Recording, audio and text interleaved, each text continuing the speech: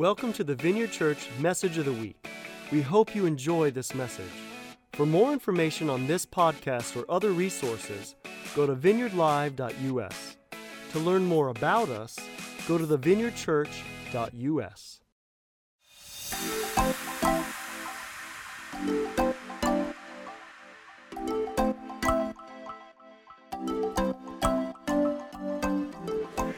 You know, they played that music at the first service. I should have timed my arrival here a little bit better. But good morning, everybody. Good morning. Like I said, my name is Geno Olison. My wife and I pastor the South Suburban Vineyard Church in Chicago, in the Chicago area, and we bring you greetings from our church this morning. I'm so honored to be here with you this morning because this is home for us. We were sent out of this house, and so I consider myself a son of this house, and so it's good to be home. I just want to publicly say thank you to Happy and Di, who are our spiritual parents, for their investment, and not just us personally, but in our local church. And I also want to just thank Julie and Mike for inviting me here this morning. It's so good to be here. I'm especially privileged to be invited to continue this series that you guys are calling Citizens of Heaven. When Putty called me a few months ago, I remember being really impressed that you guys were taking some time out to have a candid conversation about faith and politics.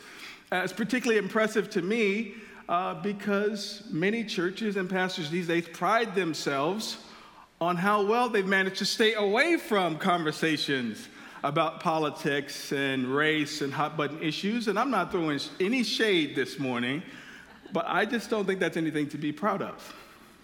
Because I believe that a faithful preacher preaches with the Bible in one hand and the newspaper in the other. That is not to say that we're preaching from the newspaper. That would be absolutely ridiculous. But it does mean that we have a responsibility to help you frame the issues of the day and the craziness that's happening in the world around us in light of God's word and his timeless truth. That is also to say that if we're left to ourselves, we typically do the opposite. We look at God's word through the lens of what's happening in the world around us. And so I believe faithful preachers take the responsibility. We feel responsible to frame the craziness in light of the gospel. And I don't know about you, but there's been a whole lot of craziness this year. 2020 has been one of those years, right? We're sitting in the midst of a months-long global pandemic. We've had issue after issue, major racial incidents that have caused people to take to the streets in both violent and peaceful protests. Not to mention, we are currently sitting in one of the most turbulent political moments in our history, where the stakes of this particular election cycle seem impossibly high. And because of that reason, it would seem spiritually irresponsible to ignore this moment as people of Christian faith. And so it makes sense that we would pause and talk candidly about politics. Here's why. I think Di said it best last week. She says, politics is important because politics affects policies. Policies affect real people, and God loves people. And for those reasons alone, I believe that it's appropriate to pause our regularly scheduled program to talk politics, not just to aimlessly, recklessly talk about politics, but to examine how we as citizens of the kingdom of God, remember we've been talking about our dual citizenship, right? We're citizens of the kingdom of God, but we're also citizens here in America, how our citizenship in the kingdom of God is supposed to help us appropriate our earthly citizenship and political engagement, letting, of course, our kingdom citizenship inform how we choose to show up in this crazy political moment. I think that's important. And I also think that this moment can teach us something if we let it. When I was a boy, I remember having, there was a big picture of Dr. King in our living room. Walk out of your bedroom, and there's a big picture of Dr. King, or you walk into our house, a big picture of Dr. King, and beneath that picture of Dr. King was one of his famous quotes, and this quote has really served to shape my life, even as a young man, up until my adulthood, and this quote goes like this. King says, "The measure of a man or woman is not where he or she stands in times of comfort and convenience, but where he or she stands at times of challenge and controversy. I read that again. The measure of a man or woman is not where he or she stands in times of comfort and convenience, but where he or she stands at times of challenge and controversy. And I love this quote, and I basically think what King is saying is it's hard to really know who you are. It's hard to really know what you're made of when everything's going well. When you're swinging in life's hammock of convenience and comfort, it's hard to know what you're really made of and what you really need to work on. But there's something about challenge, right? There's something about controversy. There's something about crisis and friction and disagreement that has a very unique and I think spiritual way of showing us what we're really made of, what's really on the inside of us, and more importantly, what we need to work on. And so in this crazy political moment that we're in right now, we can choose to be grumpy and complain about it, or we can choose to let God redeem this crazy moment for his glory and for our good. What I see in this moment, what it reveals about us, what it reveals about the church at large, is that we don't really disagree well, do we? We don't really disagree well. And the evidence of this is thousands of denominations of the Christian church, which suggests that when we don't agree with something, we just start another one. Somebody makes us mad, we just go down the street and do it all over again, right? Let's press in a little bit deeper. The evidence of this is our segregation in the church. Racially, culturally, ideologically, and especially politically, Sunday morning is said to be one of the most political hours of the entire week, where the church bell rings and all of us go to our convenient corners of sameness to worship the God that made us all. How crazy is that? And so the truth is, because of those realities, we haven't been discipled well in the fine art of holding space for difference. We haven't been taught, we haven't been good students of how to hold space for difference, which is also to say that we don't know how to have sharp disagreement, especially when it comes to hot button issues like race and politics, and plug any other issue in there. If you're like me, you're constantly wrestling with this question: how in the world do I even begin to navigate the choppy waters of politics and relate well to other people in the face of sharp disagreement as a person of Christian faith? If you're honest today, you would say, preacher, I really struggle with that. If you're really honest today, you say, I need the Spirit of God this morning to arrest some things within me. I need the Lord to confront some things. I need him to shine more light on this. I need him to transform me from the inside out. And that's what I hope we can work on this morning, with a message that I'm simply calling Holding Space for Difference. Holding space for difference. I think it's an important aspect of this conversation on faith and politics. I'm going to be in a passage of scripture in Philippians chapter 2. Go ahead and turn with me in your Bibles if you're old school. I'm not at all concerned if you have your tablets or you're interacting with the scriptures that way. We'll also be projecting the scriptures up here. But Philippians chapter 2 is where we'll be this morning. Meet me there, and while you find that, let me pray. Lord Jesus, we invite your presence. Holy Spirit, would you come today? We give you permission to do the heavy lifting. We surrender our hearts and our minds that you might transform us. Father, I pray that this morning, as some difficult truth is presented, that we would stick around and we would stay put. That our hearts would be soft landing places for the word that you want to speak today. May we not leave this place the same. We ask all these things in Jesus' mighty name. And all God's people said, amen. Philippians chapter 2, I'm going to start at verse 1. Paul says this: is there any encouragement from belonging to Christ? He's talking to Christians. Any comfort from his love? Any fellowship together in the Spirit? Are your hearts tender and compassionate? Then make me truly happy by agreeing wholeheartedly with each other, loving one another, and working together with one mind and purpose. He continues in verse 3, don't be selfish. Don't try to impress others, but be humble, thinking of others as better than yourselves. Don't look out only for your own interest, but take an interest in others too. You must have the same attitude that Christ Jesus had. This is an interesting text, and I'll admit that it's one of my favorite texts because it is applicable to almost all of our life together in the context of Christian community. And in this particular text that we read today, Paul starts with a series of rhetorical questions. Is there any encouragement from belonging to Christ? Any comfort in his love? Any fellowship together in the Spirit? Are your hearts tender and compassionate? Now, Paul is asking rhetorical questions. He's not waiting around for answers. He knows the answer, yes, right? There is comfort in his love. There is all these things, fellowship together in the Spirit. Hearts are tender and compassionate. But Paul says, if you get anything at all out of being a Christian, and I'm sure you do, if you get anything at all out of being a citizen of the kingdom of God, and you do, Paul said, do me a favor. Do me a solid, will you? He says, then make me happy by agreeing wholeheartedly with one another, loving one another, working together with one mind and purpose. And basically what Paul is saying to us is so much of what God demands that we respond to him concerning.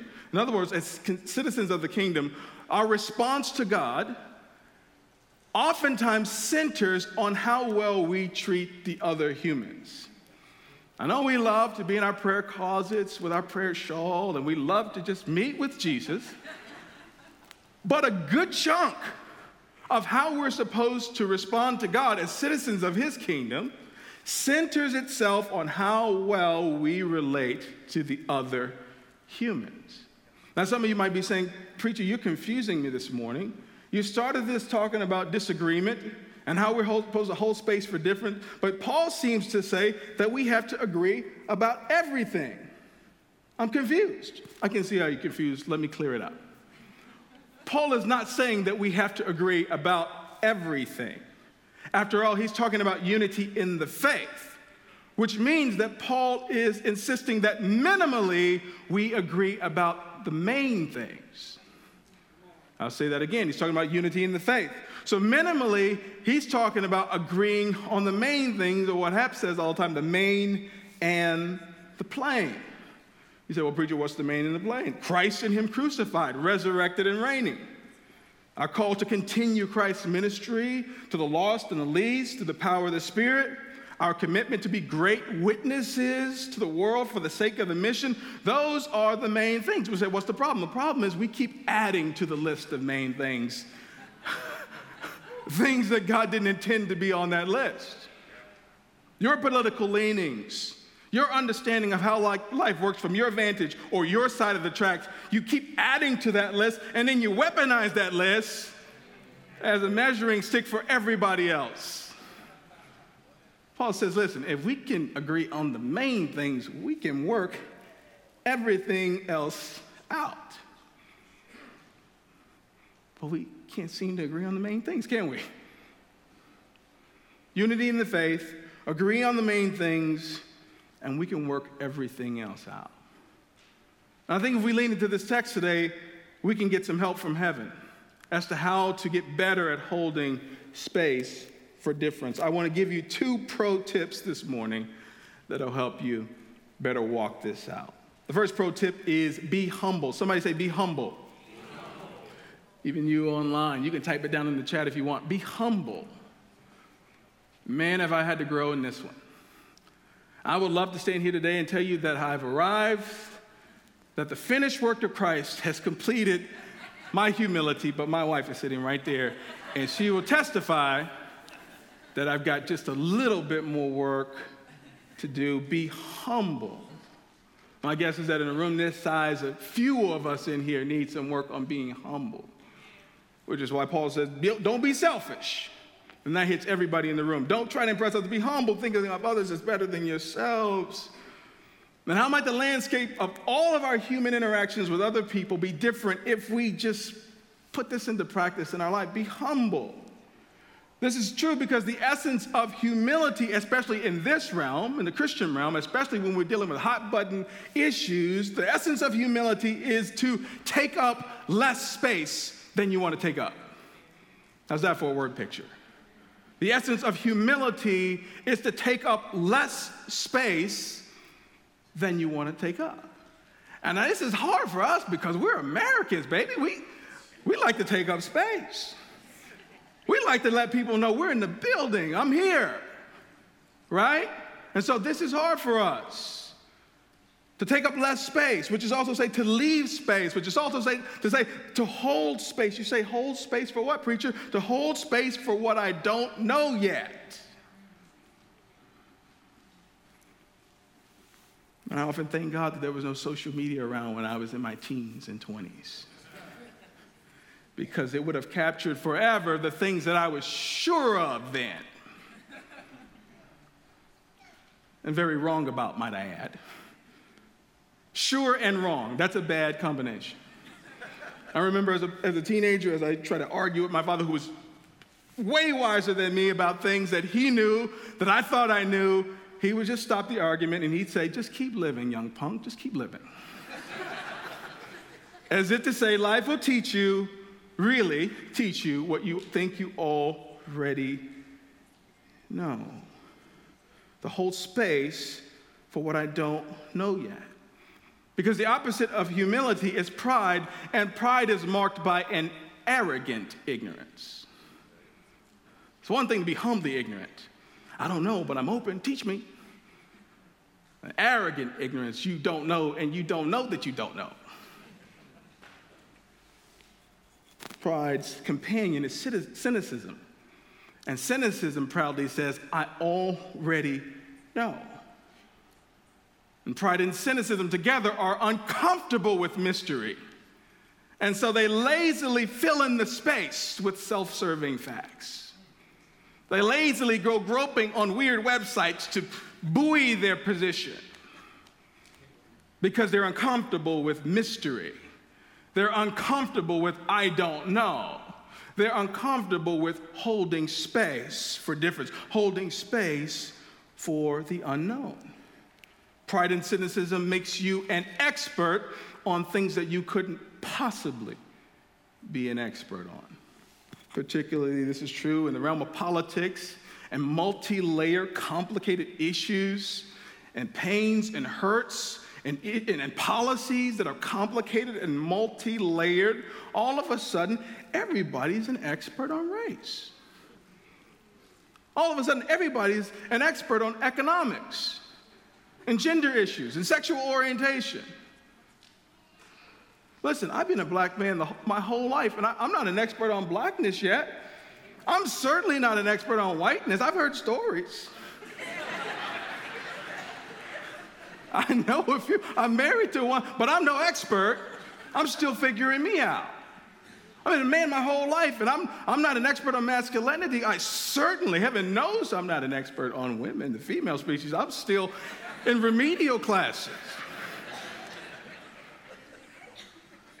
And I can say that with a little bit of humor, but with honesty, because life is teaching me to hold space for difference and to relinquish my desire to want to be experts on things that I couldn't possibly be experts on. Humility, the fruit of Christian love, one of the fruit that the Spirit is at work in your life, budgets for the fact that there's likely more to the story than what I've heard yet.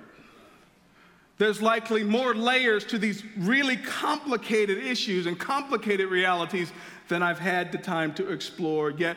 Humility says one fact more about a person would completely change how I view that person.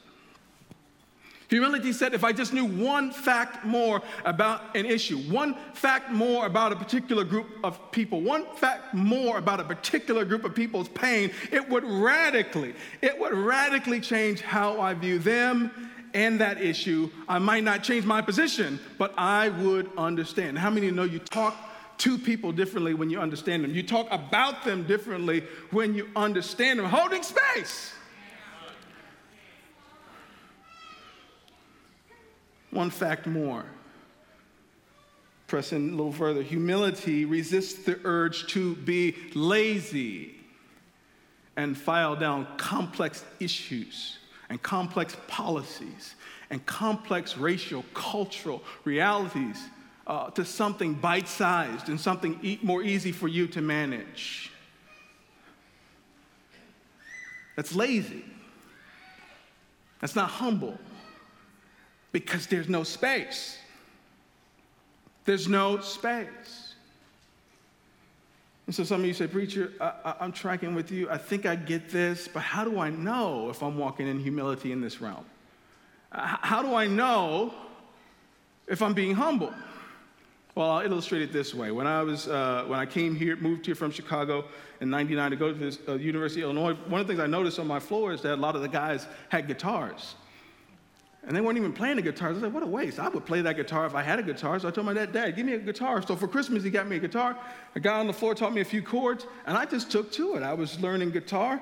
I was learning a few riffs. I was sounding good to me. I would even take my guitar home and let my mom hear it. She said, baby, you sound good. You should make a CD. I said, well, I might make a CD. But I was sounding good to me, but I didn't realize I was just practicing the same songs, the stuff that made me sound good, the riffs that were, right? And I really didn't know how good or bad I was until I tried to play with a band. Jim Wood, who used to be the worship pastor here, invited me to join the worship team, and honestly, I don't even think they were plugging me in for those first 2 months. And it was a disorienting experience to play with a band for the first time. Because when you're in your room, all you got to keep time with is you. All you got to be in tune with is you. And it's true that you don't know how good you are as a musician until you what? Play with other people. Same is true with humility. You don't know how humble you are until you play with other folks. Can I press in a little bit deeper? I'm going anyway. You don't know how humble you are until you play with different people. I'm talking about, listen, we naturally are tribal. Like, we like to hang with our kind of people. People who are like us. People who like us. But the real test of humility, the real measure of who we are, as King said, is not where we stand when we're convenient and comfortable, but it's who we are in the midst of challenge and controversy. And you don't know how humble you are until you get to play with other different people. Here's the challenge. Many of us live very homogeneous lives. We live in echo chambers of our own opinions. They're constantly being reinforced. And so while you play well with others, they're not like others. And some of us never get to test this out. And some of us don't have any reps at holding space for difference because we are surrounded by people who like us and people who are like us. This leads me to my second pro tip. If you want to get better at holding space for difference, you got to get proximate. Somebody say, get proximate. Now, proximate is just a $6 word that means get close. It means lean in. Everything that Paul is talking about is our response to God as to how we're supposed to relate to others in this discipline of holding space. You can't phone this in.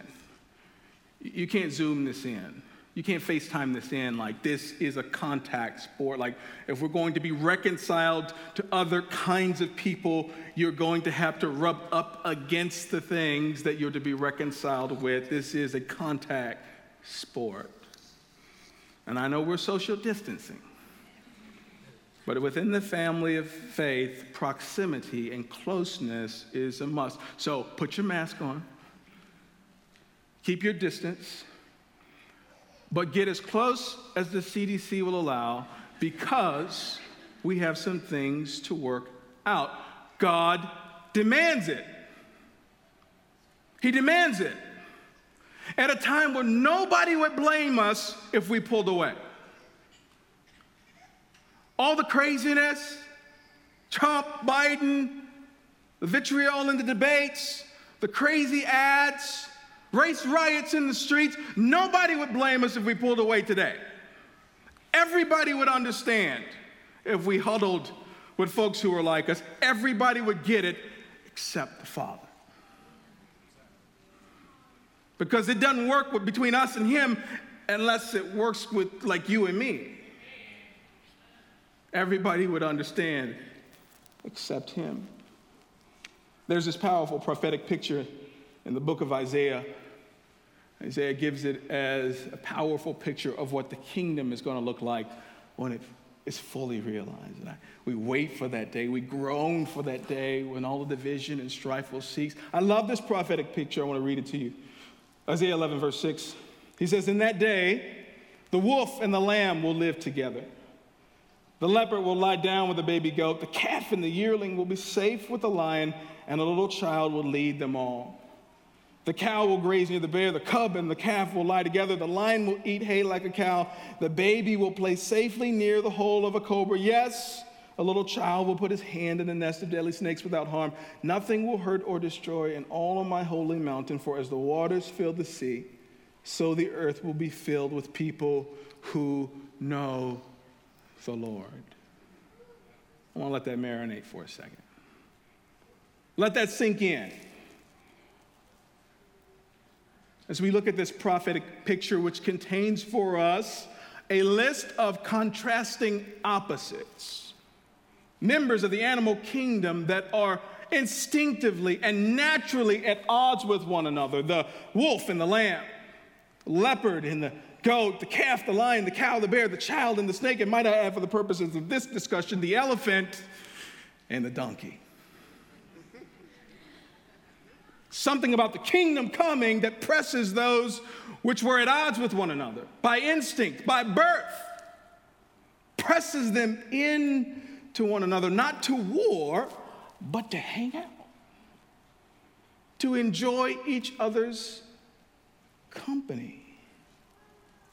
And as I process this, I go, what has to change on the inside of these creatures in order that they might do that with comfort and with ease?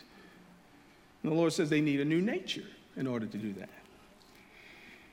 The Father says they need new instincts. They must have new appetites. They've got to unlearn some things that they were taught. They have to be vulnerable.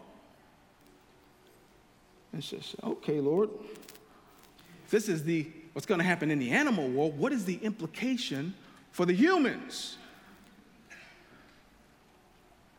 That those who were at odds with one another from birth, whether that be political, whether that be racial, whether that be cultural, whether that be socioeconomic, whether that be gender or generational, what's got to happen on the inside of us so that we might play nice together? And the Lord said the same thing. They need a new nature. They need new instincts. They need new appetites. They have to unlearn some things that they were born with. They need to be vulnerable.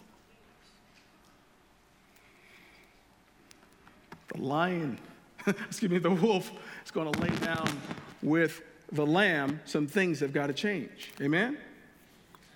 Minimally, the wolf's got to take the lamb off the menu. Minimally, the lamb's got to release his suspicion of the wolf. A lot's got to change at the gut level so that these things that were at odds may hang together. That's what's got to happen for us. Now, I believe that we're supposed to, now this is a picture of what's going to happen when the kingdom fully comes, but I feel like we're supposed to contend for this now. We're supposed to contend for this now, that his kingdom might come and his will might be done, because this is his perfect will for us. The last few decades of my life have been marked by holding space for difference. It started around 99 when I moved here from the blackety-black south side of Chicago to Urbana, Illinois. My whole life was turned upside down. And so now I'm a Jesus-loving black man, married to a Jesus-loving white woman, with 4 mixed Jesus-loving kids. I don't know about the 3-year-old. I got to check with him, right? And we pastor a really diverse church full of really different Jesus-loving folks. My whole life is an exercise in the slow, awkward, tedious work of holding space for difference. Funny, in our church, we enjoy all this racial harmony until something happens. Another black person shot down by a white officer. And then you see what you're really made of in that community. We got to sit people down and we have to work it out because we've got back the blue folks and we've got people who are scared to roll their windows down when they get pulled over by a police officer. That's like what's within the family of faith. We got Trump folks and we got Biden folks. We got sanctity of life folks and folks who feel like you should choose for yourself. Like we got everything that you could think of under our roof. And so our whole life is marked by learning to make space for difference.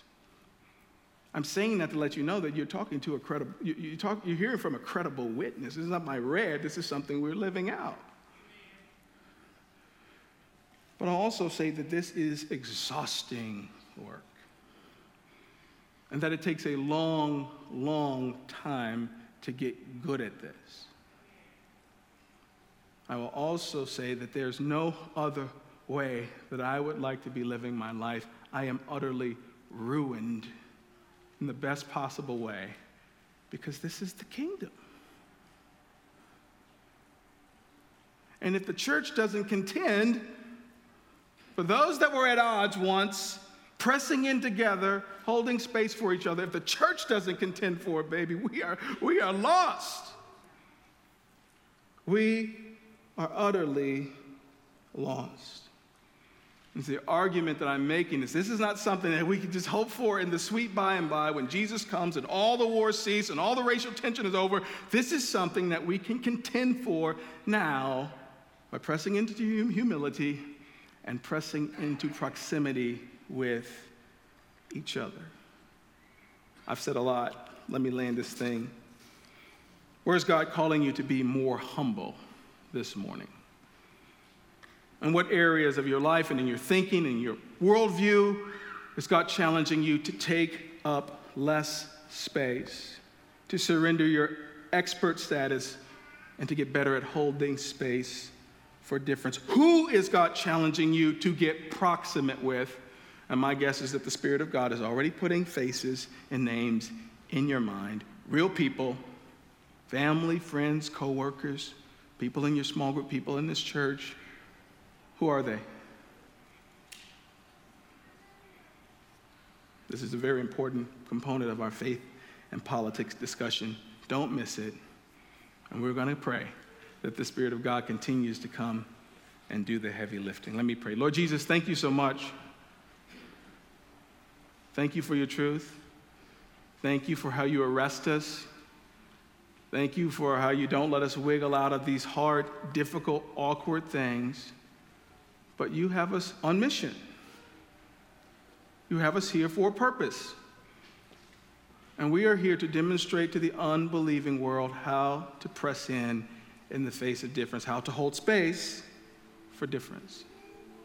Father, we're so weak in this area. We need your guidance. We give you permission to confront us.